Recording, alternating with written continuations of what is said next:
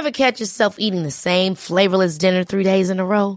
Dreaming of something better? Well, HelloFresh is your guilt-free dream come true, baby. It's me, Keke Palmer. Let's wake up those taste buds with hot, juicy pecan-crusted chicken or garlic butter shrimp scampi. Hello Fresh. Stop dreaming of all the delicious possibilities and dig in at HelloFresh.com. Let's get this dinner party started. This is Paige, the co-host of Giggly Squad, and I want to tell you about a company that I've been loving, Olive & June. Olive & June gives you everything that you need for a salon-quality manicure in one box. And if you break it down, it really comes out to $2 a manicure, which is absolutely insane. It's also so easy to get salon-worthy nails at home with Olive & June. The difference between how your nails used to look when you did them yourself and now with the Mani system is a complete game changer. The best thing about Olive & June, too, is it's a quick dry. Dries in about 1 minute, lasts for 5 days, and full coverage in up to 1 to 2 coats. Visit oliveandjune.com/perfectmani20 for 20% off your first system. That's oliveandjune.com/perfectmani20 for 20% off your first system. There's never been a faster or easier way to start your weight loss journey than with PlushCare. PlushCare accepts most insurance plans and gives you online access to board-certified physicians who can prescribe FDA-approved weight loss medications like Wegovy and Zepbound for those who qualify. Take charge of your health and speak with a board-certified physician about a weight loss plan that's right for you. Get started today at plushcare.com/weightloss. That's plushcare.com/weightloss. plushcare.com/weightloss. Från 1932 när filmen Mumiens hämnd kom har fenomenet fått innebörden av skräck. Inte så konstigt egentligen eftersom det handlar om att få den döde att leva vidare. På ett nästan zombieliknande sätt kan de ta sig fram och sätta skräck levande, enligt filmen alltså. Att filmen kom i de ännu kvarvarande populärkulturella svallvågorna efter Howard Carters upptäckt av Tutankhamons grav, det är ganska uppenbart. Egypten och mumier var hett på fler än ett sätt då. Att det kunde förekomma förbannelser kring mumier som de mystiska prästerna skapat, det var ju något som var ett väldigt populärt tema och som många fann helt möjligt. För egyptierna handlade mumifiering om ett sätt att få kroppen att överleva tills anden som hade lämnat den kunde känna igen den igen. En hel bransch med skickliga yrkesmän uppstod kring hur man på bästa sätt skulle gå tillväga här för att lyckas med konststycket att bromsa naturens gång. Och under seklerna och årtusendena blev de väldigt skickliga på det här. Hur det här gick till rent praktiskt och vilka religiösa omständigheter bakom processen som fanns, det ska vi prata om idag. Så ta fram gasbindan och kör några varv runt huvudet för att få in rätt stämning. Nu åker vi!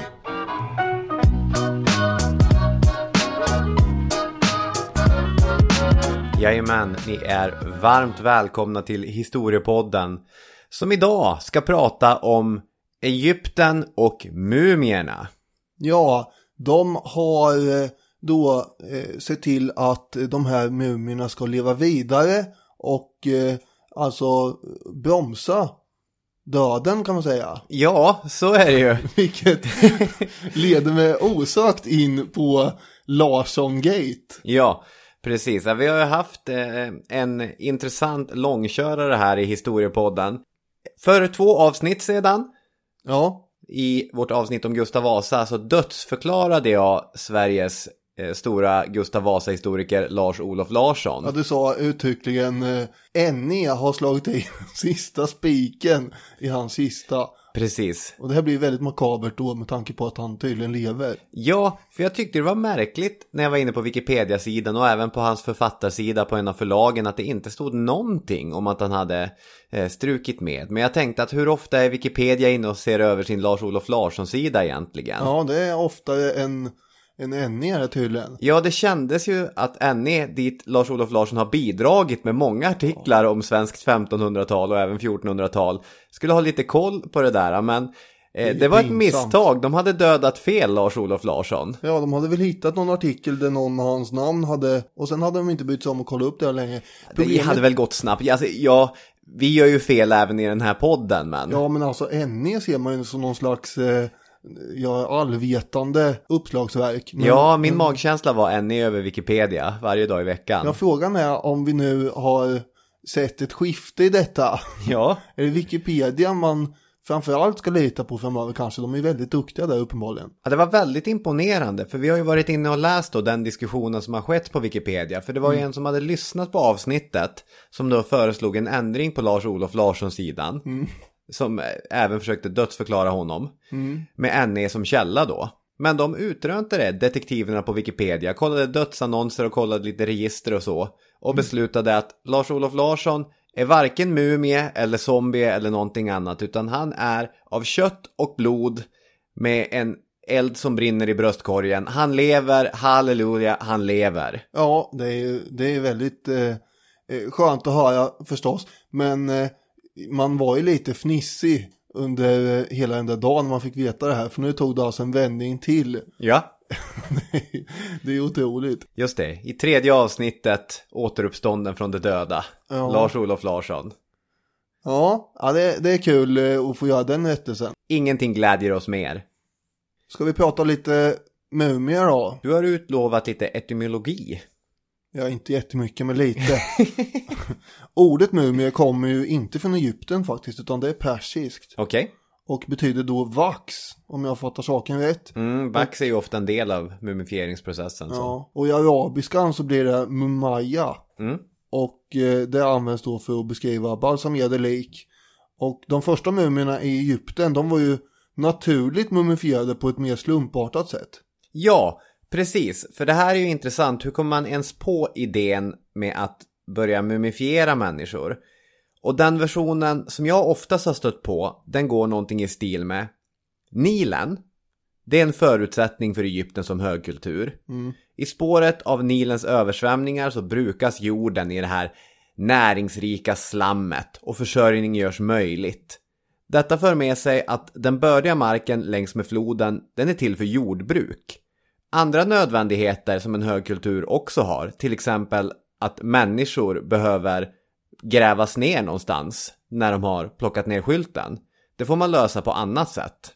Det här är ju på vissa sätt också ett modernt problem. Idag har vi i Sverige så ont om utrymme på våra kyrkogårdar att den eviga vilan, den är inte så evig, den är 25 år.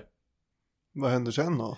Ja, sen så får någon annan ta över din gravplats, eller så får ens efterlevande punga ut för att du ska få ligga där lite längre. De här gamla godsherrarna som man ser på kyrkogårdarna med enorma verkliga gravstenar, de har betalat för 100 år framöver eller något sånt där. Ja, nu sitter jag ju här och killgissar, det är jag den första som erkänner. Men jag tänker att antingen så är det för att de gravarna har något slags kulturhistoriskt värde, att de är stora och vräkiga och ligger nära kyrkorna. Eller så ligger det väl någon gammal fond, eller att de precis lämnade in en stor påse med riksdaler. Som, här ska jag ligga i 500 år. Egyptierna, de hade inte platsbrist på det sättet som vi har platsbrist i våra städer. För de hade ju öken. De hade ju det. De hade ganska mycket öken också. Rätt mycket sand. Väldigt mycket sand. Det här satte ju igång då före 5000 år sedan. Alltså för dynastisk tid. Just det. Och sand är ju inte jättelätt att gräva djupa gravar i. Det är klart, alltså man har ju dött alltid i historien. Så att det måste ju vara ännu längre tillbaka än 5000 år tillbaka. Men det är så långt vi spårar det nu. Ja. Men det är ganska tufft att gräva en sån ordentlig grav ute i öknen. Så att i hyfsat grunda gravar så la man de här döda egyptierna. Och över tid så skalade vinden bort sanden. Och vad som uppenbarade sig då, det var naturliga mumier. Det hade skett en ganska effektiv mumifieringsprocess där ute i öknen. Ja, den här varma sanden gör ju att hud och hår och mjukdelar bevaras i en skrumpen form då. Precis. Och de här naturliga mumifieringsprocesserna, de går ju att hitta på lite olika ställen. Vi har ju till exempel gjort ett avsnitt 197 som handlar om mosslik. Det är ett av mina favoritavsnitt. Ja, det vet jag fler som tycker. Ja, mot alla odds, för när du presenterade det blir mosslik, då tänkte man inte hurra, äntligen mosslik. Men det var väldigt roligt att prata om och det är ett kul avsnitt att lyssna på också. Och det här är någon sorts egyptisk motsvarighet till mosslik. De är inte riktigt lika välbevarade. Nej, men det här är ju mycket mer kultur runt omkring också. Men jag tänker de här som ligger ute i öknen. Ja, just det. Ja. Och det är ganska lätt att tänka sig att ur den gamla naturliga mumifieringen så växer en idé och tankesätt om annan typ av mumifiering fram. Och kring det kommer man också dels börja bygga det här hantverket som vi kommer till, men också börja bygga en mytologi. Det är ungefär runt 3000 före Kristus som faraonerna tar tag i taktpinnen här. Och det blir en organiserad stat som byggs upp och därmed snart också en dödskult som växer fram.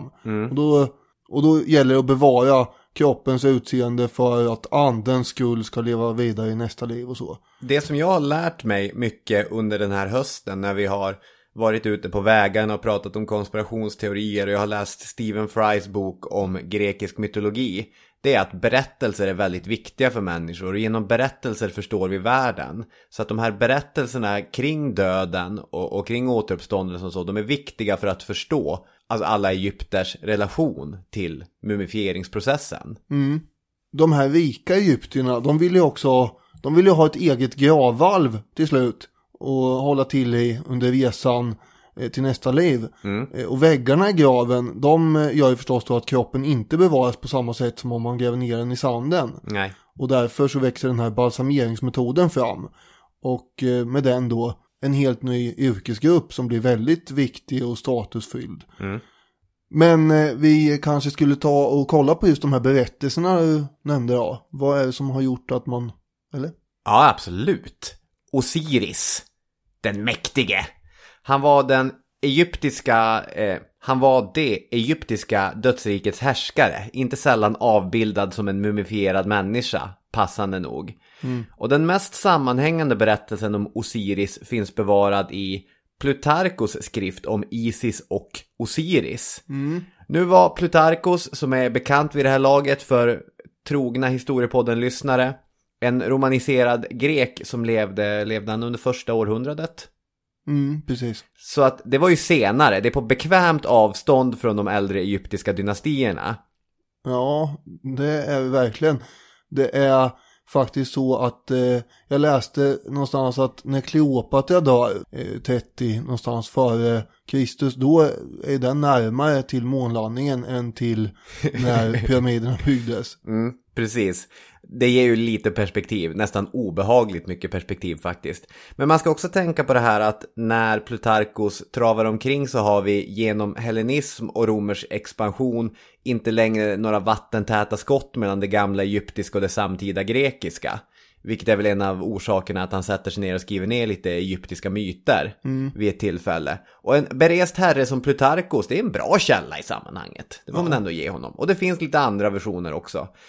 Det berättas om Osiris som en storslagen och rättvis konung. Men varje sån storslagen ledare har ju såklart en usurpator eller en potentiell usurpator att hålla koll på. En usurpator, det är en sån som knuffar bort kungen och vill bli det själv. Precis.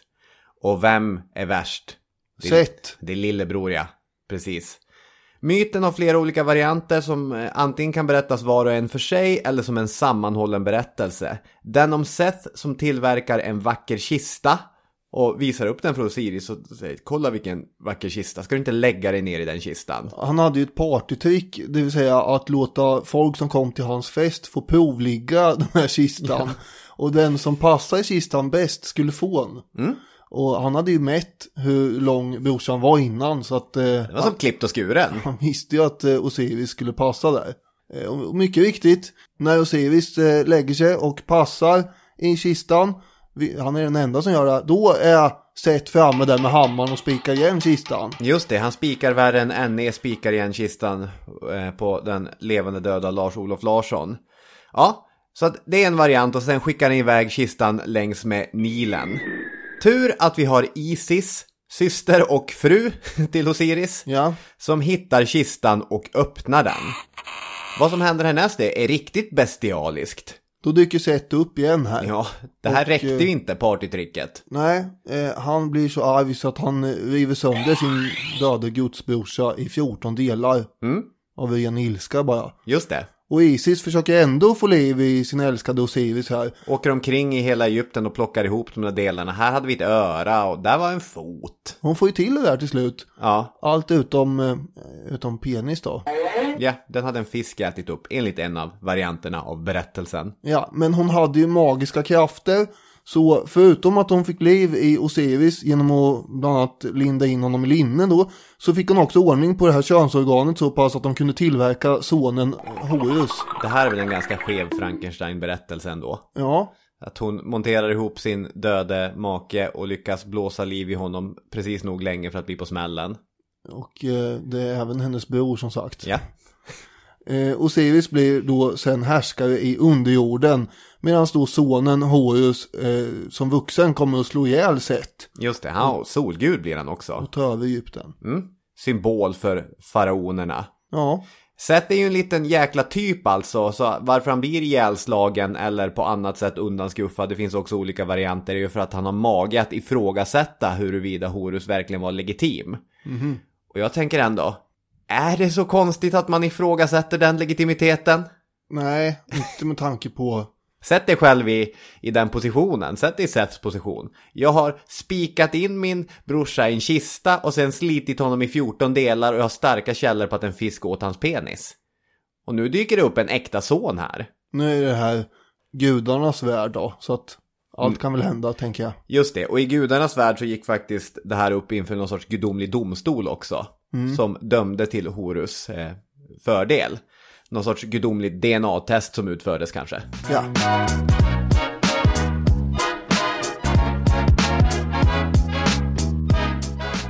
Vad händer då i underjorden, tänker sig egyptierna?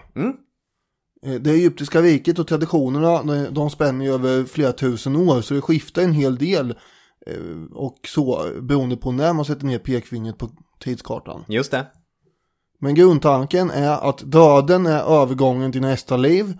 Och för att nå dit, då behöver den döde ta sig fram genom underjorden. Anden har separerats från kroppen vid döden ju. Och den är i behov av den här kroppen i sitt nästa liv. Dels som skydd då. Det är inte lätt att bara vara en ande som flyger omkring, utan man behöver ha kroppen. Och den behöver alltså bevaras väl, kroppen, så att anden känner igen den. Det är det som är viktigt här, ja. Just det. Annars så blir ju den dödes ande utan kropp. Och då flackar den runt.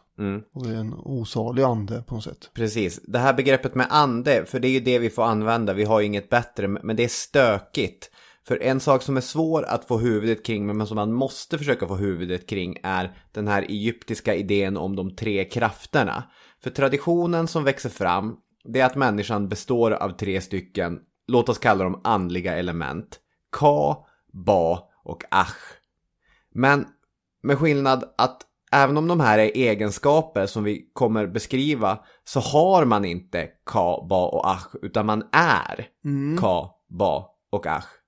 Och de är inte helt enkla att få grepp om, för man brukar beskriva Ka som livskraft, men det har också med dubbelgångare eller tvillingar att göra. Och Ba brukar översättas som själ eller ande, men den är nästan ännu knivigare, för det är en människas ande. Men det är inte en ande som vi tänker, den här kristna idén om en ande, utan det är en ande som har kroppsliga drifter. Vilket det är svårt att förstå. Ja, mycket här som är svårt att förstå. Och Ach, det är energi, en sorts frigjord ande. Vilket, dit vill man komma. Ja. Det är det man vill bli. Man skulle ha en termometer här nu för att se hur många som har fejdat ut. Ja, jag vill inte fejda ut. Det är bara svårt att få ihop den här helheten eftersom man inte är i det här tänkandet. Jag kan ju inte låta bli att tänka på min gamla kollega som dessutom hade doktorerat i egyptologi, som efter han hade förhört mig om hur jag undervisade om Egypten suckade och sa att du gör mer skada än nytta. Just det. Det är också en sägning som du brukar ta fram så fort vi pratar om Egypten. Ja, men det är ju... Snart gör det ändå lite nytta, tror jag. Ja, äsch då, smickrare. Ju mer vi pratar om det här. Den här anden, i brist på bättre ord, den kan ju springa in i en massa olika demoner och halvgudar i underjorden som vill den ont. Det är sjöar som brinner och det finns en krokodilgud med horn som springer runt med en enorm kniv och sådär. Så det är ganska stökigt att veta vad man ska ta vägen också som ande här. Och då är det lätt att gå vilse i underjorden. Yes. Och att man aldrig kommer fram till livet efter detta. Så därför börjar ju egyptierna också att producera kartor och handböcker till den döde här. Så att den ska kunna ha med sig det här på resan i underjorden. Just det. Det är formler och vägbeskrivningar som man kunde skriva på kistlockets insida eller på linneremsorna runt mumien då. Om det är en rik person så skrevs ju den här beskrivningen också på gravväggarna förstås. Just det. Från 1550 f.Kr. så fanns det en slags standardbeskrivning på papyrus som fanns med i kistan. Man har också hittat dödsböcker som, alltså det finns 165 kapitel i de där allt som behövs finns i form av ramsor och kartor och så. Just det blir mer och mer intrikat också. Man kommer att tänka lite på någon form av tv-spel där man går i underjorden och fram och tillbaka och möter en massa motståndare och så ska man slänga fram någon formel och ha något trollspö kanske. Just det. Vill ni vara med och crowdfunda Daniel Hermanssons underjordiska Egypten-spel? Ja. Så hör av er. Han har lite idéer. Men jag har ingen som helst teknisk kunskap så att det kommer nog inte bli av ändå. Nej, vi behöver rätt mycket budget för att få det här att hända. Slutmålet i underjorden det är ju att nå fram till Osiris stora sal. Och där kommer guden själv sitta på en stor tron och domen mot den döde här ska avgöras. Just det. Det kan ju nämligen gå så illa att man dör en gång till. Ja, jobbigt. Och det innebär ju då att man inte kommer in i livet efter detta. Vi har Anubis, schakalguden, som är då balsameringens gud också. Det är han som går runt med ett schakalhuvud alltså, och leder fram då den döde anden till Osiris. Bara, här sitter han, nu får du bocka buga ungefär. Just det. Sen väger man då hjärtat mot en fjäder. Och Anubis kontrollerar väldigt noga den här vågskålen. Det ska vara helt jämnt. Just det, om hjärtat är för tungt då har ju den döde levt ett syndfullt liv och förtjänar inte komma vidare. Nej. Och då döms ju den döde till att glömmas bort. Och sådana andar kallar ju egyptierna för muts. Det var farliga grejer där, även för levande människor. Just det, de vill man inte ha så mycket med att göra. Ja, de försöker hämnas och ställa till så mycket som möjligt. Genom att till exempel inta levande människors kroppar och göra folk sjuka och sådär. Men hade man levt ett bra liv då är ju den här fjädern och hjärtat i balans och testet är klarat och man har ett evigt och lyckligt liv att se fram emot.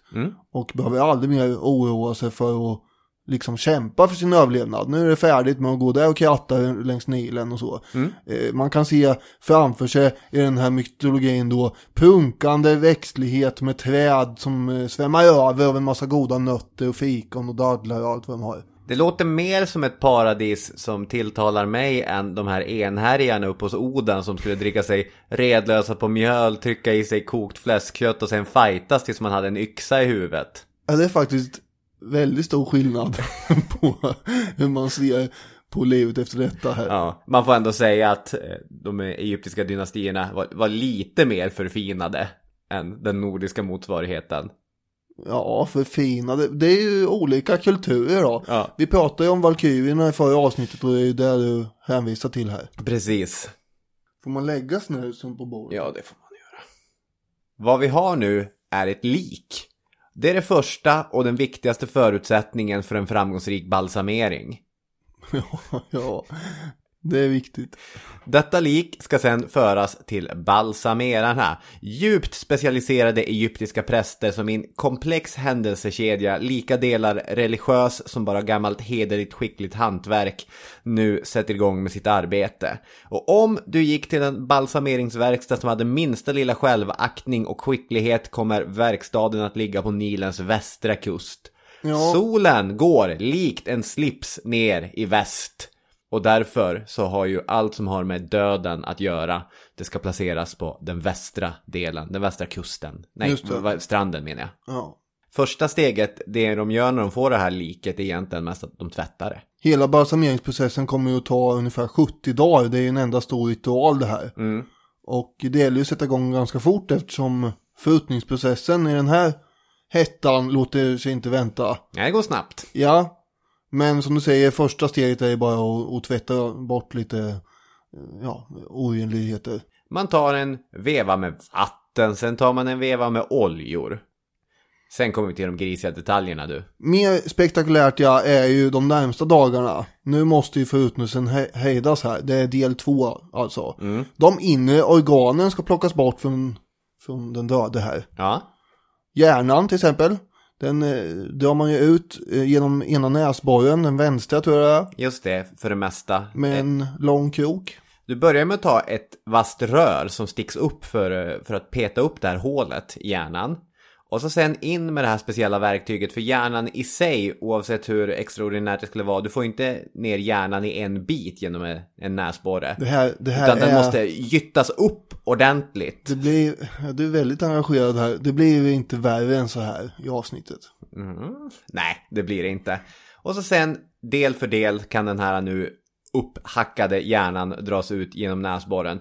Egyptierna tyckte inte att hjärnan var speciellt viktig, och det här är också ett av de få organen som inte kommer bevaras, utan den där kastas bort. Ja.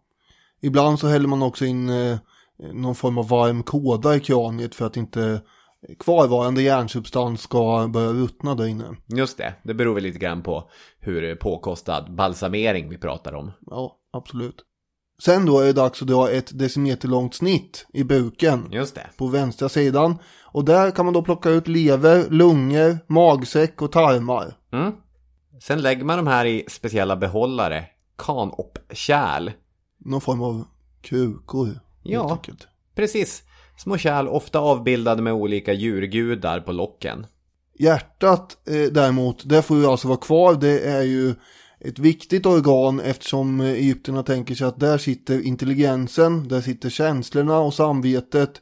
Och sen är det ju det organ som ska vägas också när man väl är framme i Osiris sal. Så att det behöver ju finnas med här. Det blir ju en väldigt pinsam situation om man kommer fram till Anubis där och så har man ingenting att fiska upp. Alltså det är som att komma fram till passtjänstemannen på flygplatsen och så kommer man på att man har glömt passet hemma. Jo, men det är ju exakt likadant. Ja, faktiskt. Det är snarlikt. Jag gräver där jag står. Ja. Del 3. Nu ska vi torka. Nu gäller det att det låter som vi har något recept här. Ja, vi har ju ett litet projekt som ligger här i rummet bredvid. Makabert, nej det har vi inte. Nästa del av processen kommer ju att ta ungefär 40 dagar faktiskt. Nu ska ju då som sagt kroppen torkas. All fukt är ju ett hot mot det här bevarandet. Ja. Men man tillför dock en del fukt till att börja med i form av att tvätta liket med daddelvin och örter och sånt där. Sen trycker då balsamerarna in linnepåsar i kroppen som innehåller natron. Och det här är åtminstone så man har trott att man har gjort ganska länge. Det här natronet, det är en rosa, ganska naturlig saltblandning från en saltvattensjö i närheten. Egypterna tyckte att det var ju perfekt det. Det var en gåva från gudarna. Och sen lägger man då hela kroppen under en hög med natron och det kunde gå åt 250 kilo till ett lik där. Just det, man har bakat in dem där som en saltbakad lax. Och det här torkar ut musklerna, huden, fettet och ben och all vätska dras ut ur kroppsvävnaden. Bakterierna ger upp och förutnusen stannar kan man säga. För det här är väl egentligen själva mumifieringen? Ja. Nu har jag då tittat på en dokumentär på Viasat History där de förklarar den här processen och det här är ju vad man har trott och tänkt länge, att man förde in natron i sådana här linnepåsar i kroppen. Men då var det tydligen en taxichaufför för några år sedan som hade donerat sitt lik till forskning. Och då testade man lite grann på honom och hade en saltlösning. Alltså vatten i form av natron då. Så la man kroppen i det här. Och det visade sig att det blev alldeles utmärkt. Kroppen blev i princip så som mumierna blev. Så jag vet inte om de kanske hade någon form av vattensaltlösning ändå istället. Det här var ett förslag som man hade i den här dokumentären i alla fall. Men det är någon typ av saltbehandling. Det är det som ligger bakom det här helt enkelt.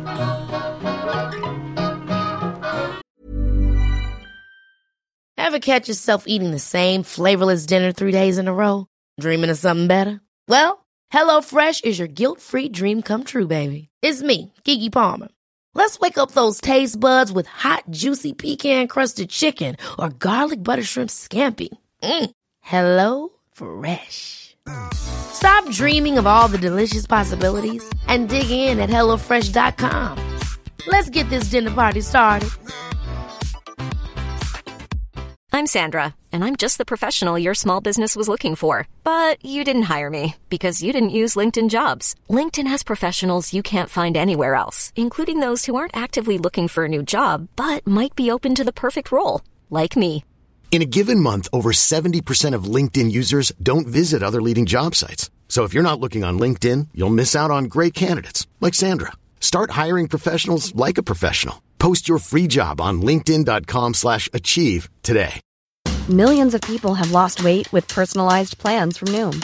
Like Evan, who can't stand salads and still lost 50 pounds. Salads generally for most people are the easy button, right? For me, that wasn't an option.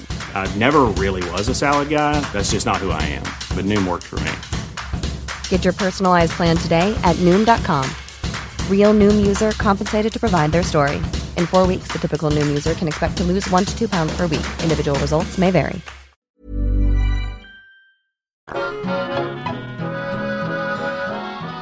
"40 dagar senare då så tar vi fram vår nu saltinbakade mumie. Men som vi varit inne på så räcker det ju inte med att liket är torrt och fint och inte längre ruttnar. Man måste ju kunna känna igen sin kropp när man flyter omkring där som en frigjord ande. Det gäller att piffa till det här liket lite. Precis, så en sista tvätt med alkohol dödade de sista bakterierna och så sen blev det ett skulpterande och ett färgande och ett donande och ett tjoande och ett kimmande. Fejande.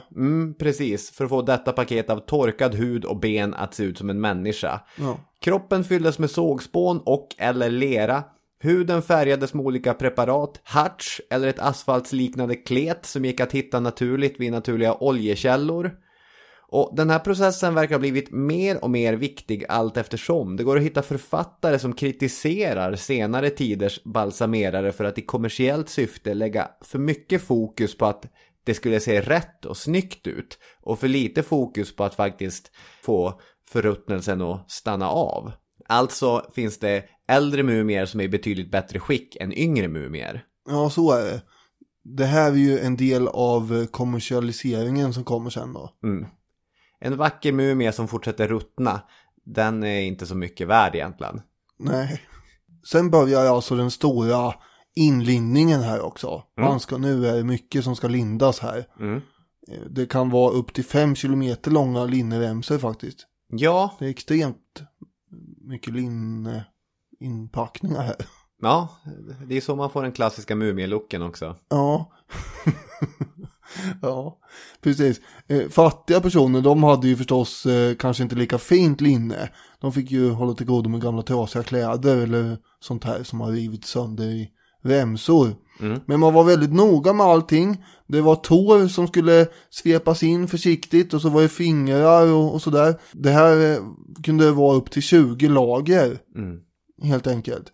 Just det, och det är ju också det här att man skriver trollformler på de här linneremsorna. Du väver in amuletter som ska skydda dig från monster, från illvilliga gudar och liknande. Så att den här delen är ju väldigt, väldigt viktig i mumifieringsritualen. Ja, verkligen. Och ögonen, de är lite knepiga att balsamera, så det går inte. Ja, det är tufft. Men har man mycket deg i portmonnän så kan man då skaffa glasögon eller porslinsögon. Sen kommer vi då till kistan. Just det. I graven och själva gravprocessionen. För det är sista delen när mumien placeras i kistan och så förs den då i en procession till graven. Och om det är så att det är viktiga och rika personer som ska begravas, då leds ju det här tåget av en bunt präster. Och sen har vi dansare och sångare som hoppar omkring och hyllar den döde längst bak. Och sen kommer familjen och vännerna och sådär. Och det hände ju också att man tog till den här Korea-varianten. Eller förklara. Ja, med gråterskor. Jaha. Ja, Alltså det har ju förekommit på en massa andra ställen i historien också. Men att man hyr in gråterskor helt enkelt. Som verkligen tydliggör hur sorgligt det här är. Mm. Så är det ju. Och i sista skedet vid graven då så kommer det en präst fram till kistan som föreställer Anubis. Alltså med en sån här schakalmask på huvudet. Och han håller då en reningsritual med lite rökelser och grejer. Och det är väldigt mystiskt allt det här. Vilken syn det måste vara. Ja, verkligen. Innan man hamnade där i kistan också så placerar man ju såklart en mask på ansiktet. Antingen i gips eller i metall. Lite grann beroende på din budget.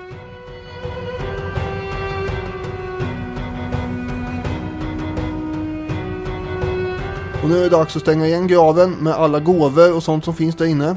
Det är amuletter och guldsaker, kanske lite mindre mumier också i form av olika djur. Kanske, mer om det snart. Ja, det kan vara mumifierade fiskar och sånt där som den döde kan äta när han är eller hon är under jorden på väg till nästa liv. Man blir hungrig också.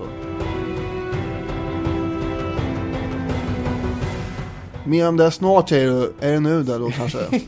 Det lät som du var på väg in i en lång berättelse om hur den här begravningståget gick till egentligen. Ja, men djuren, vi måste ju ändå prata om alla djur som mumifierades. Hur stora mängder då tänker ni att det handlar om? Miljontals är svaret på det.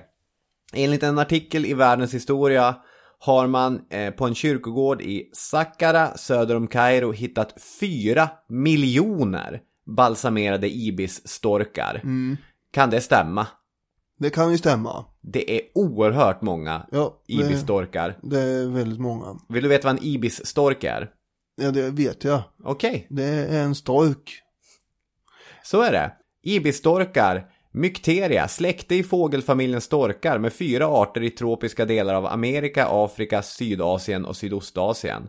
83-105 cm långa, vita och svarta, med lång i spetsen något nedböjd näbb. De 3 arterna i gamla världen, jag läser från Annie, har naket rött ansikte och gul näbb, medan amerikansk ibisstork har svart näbb och huvud. Men den här profilen, det är ju klassisk hieroglyf. Nu ska vi lita på Annie. Ja, det är klart vi ska. De går omkring där som storkar gör och plockar grodor och småfisk och liknande i våtmarksområden. Har du sett en ibisstork? Nej, men det vore ju en dröm är väl överdriva. Har du sett på bild åtminstone? Ja, såklart. Ja, jag tänkte väl det. Jag har suttit och googlat ibisstork för glatta livet. Det är det jag har lagt mest tid på i researchen till det här avsnittet. Jaha, ja. Ja, när jag sa att jag visste vad det var så var det ungefär det jag menar, att jag vet hur de ser ut. Ja. Men du hade ju en massa annat matnyttig fakta här förstås. Ja, men jag älskar såna här fåglar som går omkring och plockar fisk och liknande. En av de härligaste grejerna i Sverige, det är om man får se en bäckasin som går i vattnet och fiskar. Det är underbart. Även enorma kattkyrkogårdar har hittats.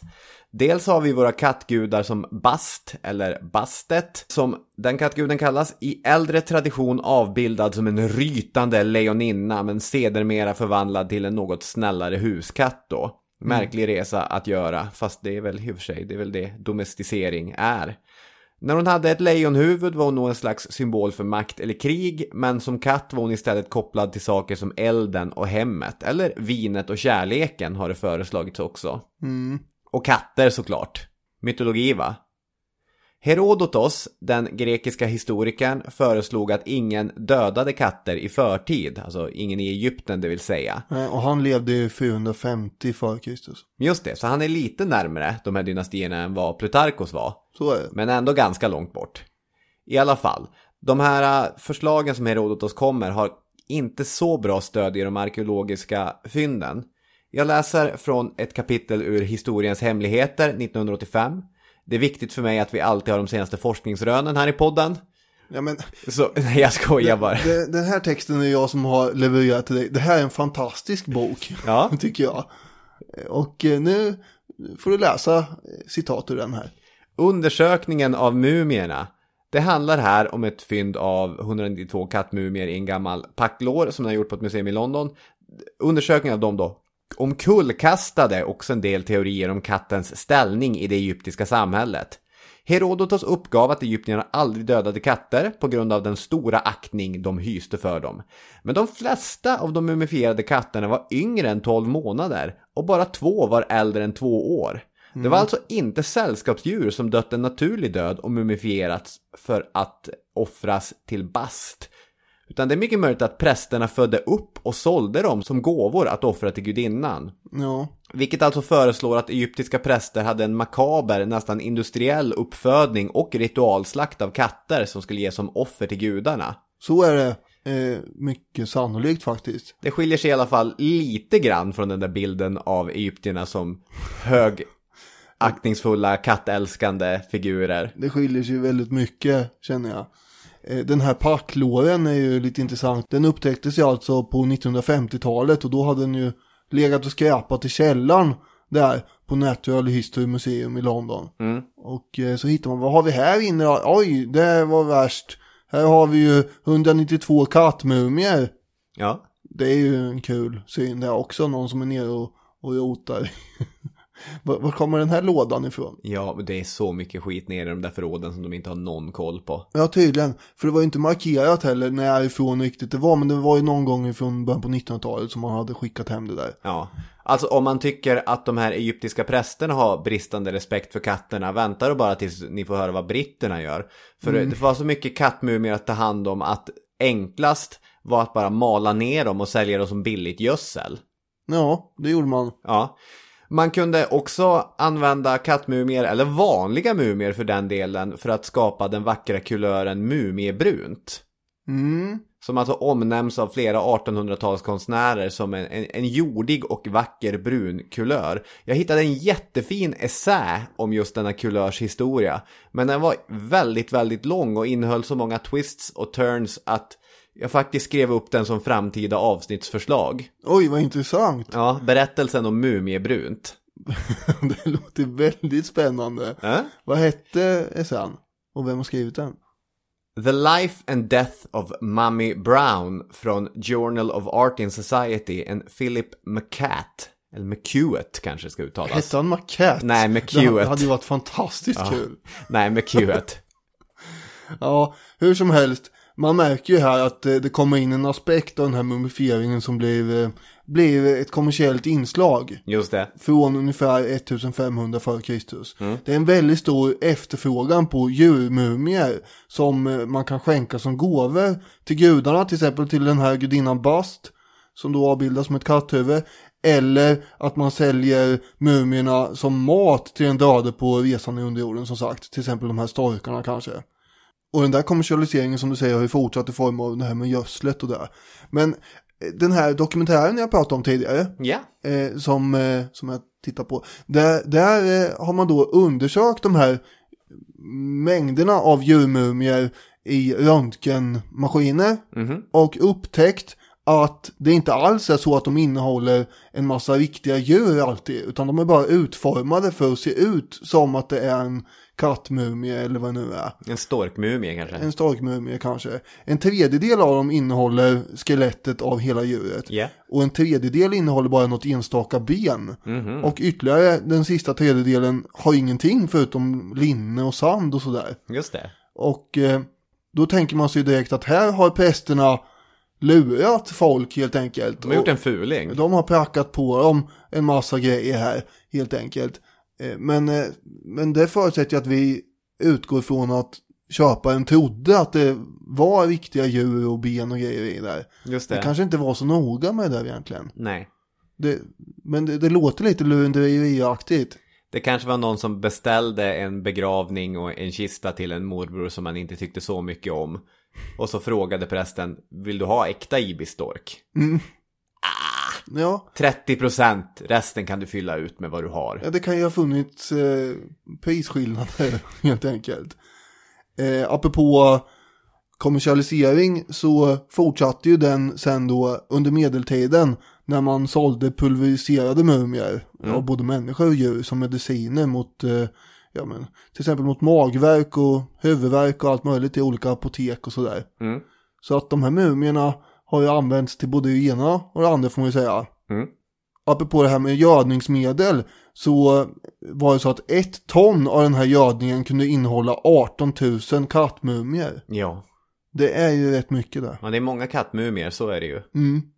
Det är också i det här sammanhanget som fler och fler sådana här dödsböcker med formler och kartor för att klara vägen till nästa liv produceras och säljs. Det tycks också bli lite kommersiellt. Ja, just det. Från ungefär 1500 före Kristus. Och de här marknadskrafterna uppenbarligen påverkar noggrannheten på något sätt. Och man blir mer och mer intresserad av, som du sa innan, mumiens utseende snarare än hur huden bevaras och så. Ytan spelar alltså en ganska stor roll. Och man kunde dölja den här förruttnelsen med hjälp av parfym och sådär. Och istället för att hålla på med den här ansträngande processen och stoppa förruttnelsen så målar man ju porträtt av den döde på kistan istället. Det var ju mycket enklare och bara jättelika porträtt sådär. Nu ser ni just hur man ser ut där. När Egypten blir helleniserat också efter Alexander den stores erövring och så, då blir ju det mer och mer intrikat att man faktiskt börjar rita porträttlika varianter på kistan. Ja, så är det ju. Och grekerna och romarna, de tar ju sen över den här traditionen. Och då blir det bara mer och mer kommersialiserat och mindre balsamering och bevarande. De fattiga som inte hade råd med alla de här finesserna, de fortsatte ju att begrava sina döda ute i sanden istället. I öknen. Och ironiskt nog så gör ju det alltså att deras kroppar är bättre bevarade än deras motsvarande rika samtida. Ja, det är en sorts ironi.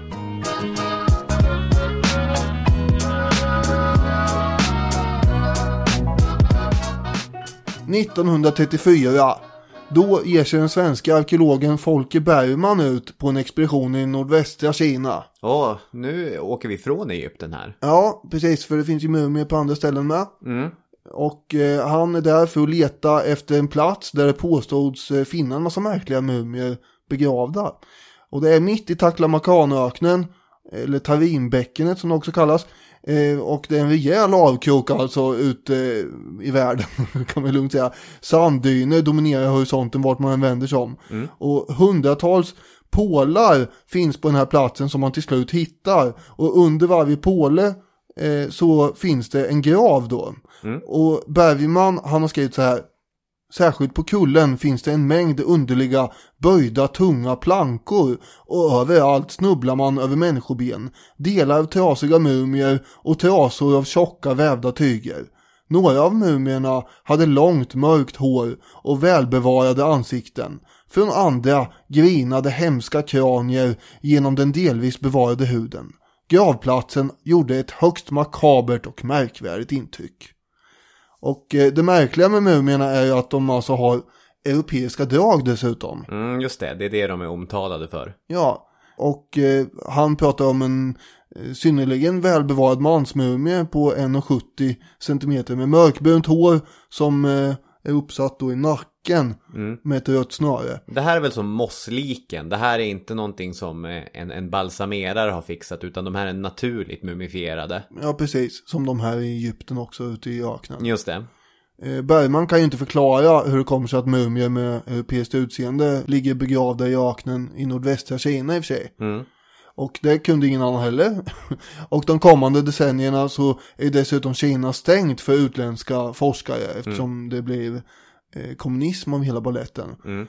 Men med kol-14-metoden så har man då visat senare att de här är så gamla som 4000 år. Supergamla. Det är typ 3000 år äldre än Marco Polo för tusan. Ja, som är en europeisk resenär i Asien. Ja, men han var ju tydligen inte först. Nej. Runt år 2000 så fick kinesiska forskare till slut tillstånd att undersöka den här platsen mer noga. Och de hade då översatt Bergmans dagböcker. Och så gav man sig ut där på något glatt upptäcktsfärdståg för att hitta den här platsen. Och till slut så gör man ju det. Och då gräver man fram 167 nya mumier. Och de låg begravda under upp- och nervända träbåtar. Med övertäckta kohudar och sådär. Och i de här gravarna fanns det djurben och gravgåvor och redskap och sådär. Irisdorkar. Nej, det fanns det faktiskt inte. Men det fanns ju en massa gravgåvor alltså. Och tydligen har då ett folk befunnit sig i det här området. De har delvis i alla fall odlat vete och använt vatten för att hålla boskap levande och sådär. Nu kan det vara så att det har gått en annan flod i området då, tidigare som sen har torkat ut, vilket skulle göra det här lättare. Man har trott att det här Tarim-folket reste med båt alltså på den här floden då som skulle ha funnits till den här platsen och haft sin begravningsplats där. Men de kan inte ha bott där under en så himla lång period, för det är ju väldigt mycket öken då. Det är vad jag förstår i sammanhanget. Mumierna har också en Y-kromosom som är väldigt vanlig för östeuropeer och från Sibirien. Dessutom finns det en vetenskap kring det här med tygrester också. Och då har man hittat tyger med vävteknik, apropå vi pratade om det i förra avsnittet med. Ja. Vävteknik som vi är så bra på, du och jag. Ja. Hur som helst, den här ullen som man hittar rester från, den känner man bara till från Europa, hur man har vävt den så att säga. Så att det måste ju vara europeer det här. Och en 3000 år gammal mumie som man hittar i området 1978 hade ju kläder som stämmer väldigt väl överens med en annan keltisk mumie som man har hittat i en saltgruva i Österrike. Kinesiska forskare, de har ju presenterat slutsatsen att det här måste vara ett europeiskt och sibiriskt folk som har blandat sig med varann och sen har bosatt sig i det här ökenområdet för ungefär 4000 år sedan. Det här är en fascinerande story. Ja. De här mumierna visar att det förmodligen har förekommit kontakter mellan Kina och Europa långt före Sidenvägen. Men det är ju man baxnar. Ja, men det som är svårt att förhålla sig till det här är liksom, vad är Europa för 4000 år sedan? Ja, men geografiskt är väl Europa vad Europa är. Ja, förvisso. Men jag menar, det är ju Eurasien. Vi sitter ju ihop. Ja, men det är ju långt att gå över de här slätterna och öknar och grejer. Ja, så är det. Det är inte en helt politiskt riskfri slutsats i Kina heller. Nej, verkligen inte. Och slänga fram den här teorin att Kina har influerats rent tekniskt från väst. Bland annat så har en amerikansk professor, Victor Mair, han har hittat fynd under 1990-talet i nordvästra Kina som han tror är tecken på ett hjul. Och liknande fynd har gjorts från Ukraina redan för 3000 år sedan. Och de gravarna innehåller också bronsföremål. Och då har föreslagits då att kineserna har fått kunskap om hur man har bearbetat metall från västerlänningar. Han har varit både i nordvästra Kina och hittat de här hjulresterna. Och så har han hittat bronsföremål. Och här grejer. Förstår jag att det blir politiserat. Det här är ju då känsligt. Ja, det här är ju spekulationer får man säga. Men det är ändå, för det är ju Kinas stolthet att vi har varit först med allt. Och så kanske eventuellt de inte har det, och så är det någon gammal amerikansk professor som kommer att påstå det här dessutom. Det är intressant oavsett, och det är intressant att mumier kan säga så mycket så långt efter om saker och ting. Verkligen. Ja, jag tänkte att vi ska avsluta med att repetera, för okej, det här är smalt, men ni får lita på mig. Det finns en amerikansk rappare som heter A$AP Rock. Att blanda ihop med A$AP Rocky. Och det är väldigt likt. Ja, den senare av dessa är den amerikanska rapparen som satt häktad i somras efter misshandeln i Stockholm. A$AP Rocky är en modemedveten, smooth och snygg rappare med visst genomslag i mainstreamen. Han är afroamerikan, han är något av en stjärna. Det var han som satt häktad i Stockholm. A$AP Rock, Aesop som den engelska varianten av Aesopos, den grekiske fabelmakaren. Han är en vit, märklig, fumlig, kultförklarad indie-rappare. Som är känd, i den mån han nu är känd, för att använda oerhört många och oerhört svåra ord när han rappar. De är verkligen helt galet tekniska, men de är inte alltid så starka, hans rhymes. Utan det är mer teknik än faktiskt flow. Okej? Ja. Jag gillar honom i alla fall. Det har jag gjort ganska länge. Och varför säger jag det här? Kan man undra. Ja, det är precis det man kan undra.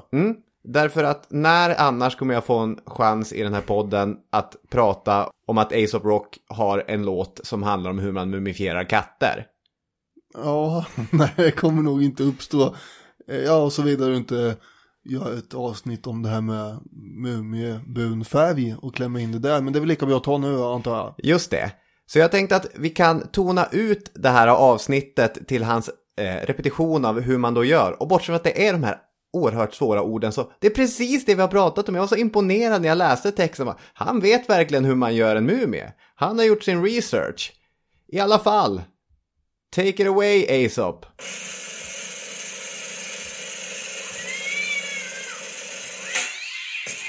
How to make a homemade mummy. Get a corpse, get gauze, get comfy. Shampoo and disinfect dead fluffy for the hell of the excavation with the X-marked tummy. Fan. Tongues butterfly. Nej, jag kan inte.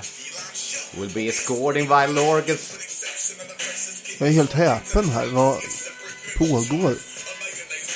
Robin sitter här och headbangar. Och... Ja. Och nu måste vi bara ta oss fram till refrängen här. För vad är det vi ska ta med och lämna lyssnarna med? Det kan man fråga sig. Snart kommer det. Ska vi ta och säga hej då under tiden? Vänta. Nu! Ja. Take the brain out, leave the heart in. Take the brain out, leave the heart in. Tack så mycket för att ni har lyssnat. Ja, tack så mycket. Vi hörs om en vecka. Hej.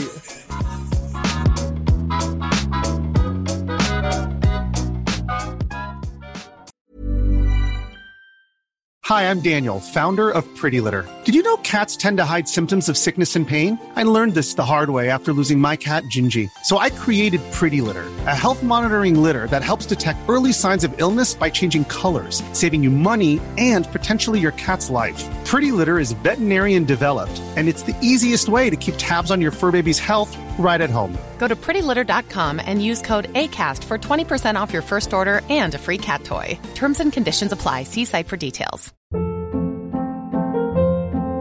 Hold up. What was that? Boring. No flavor. That was as bad as those leftovers you ate all week. Keke Palmer here, and it's time to say hello to something fresh and guilt-free. Hello Fresh. Jazz up dinner with pecan-crusted chicken or garlic butter shrimp scampi. Now that's music to my mouth. Hello Fresh. Let's get this dinner party started. Discover all the delicious possibilities at HelloFresh.com.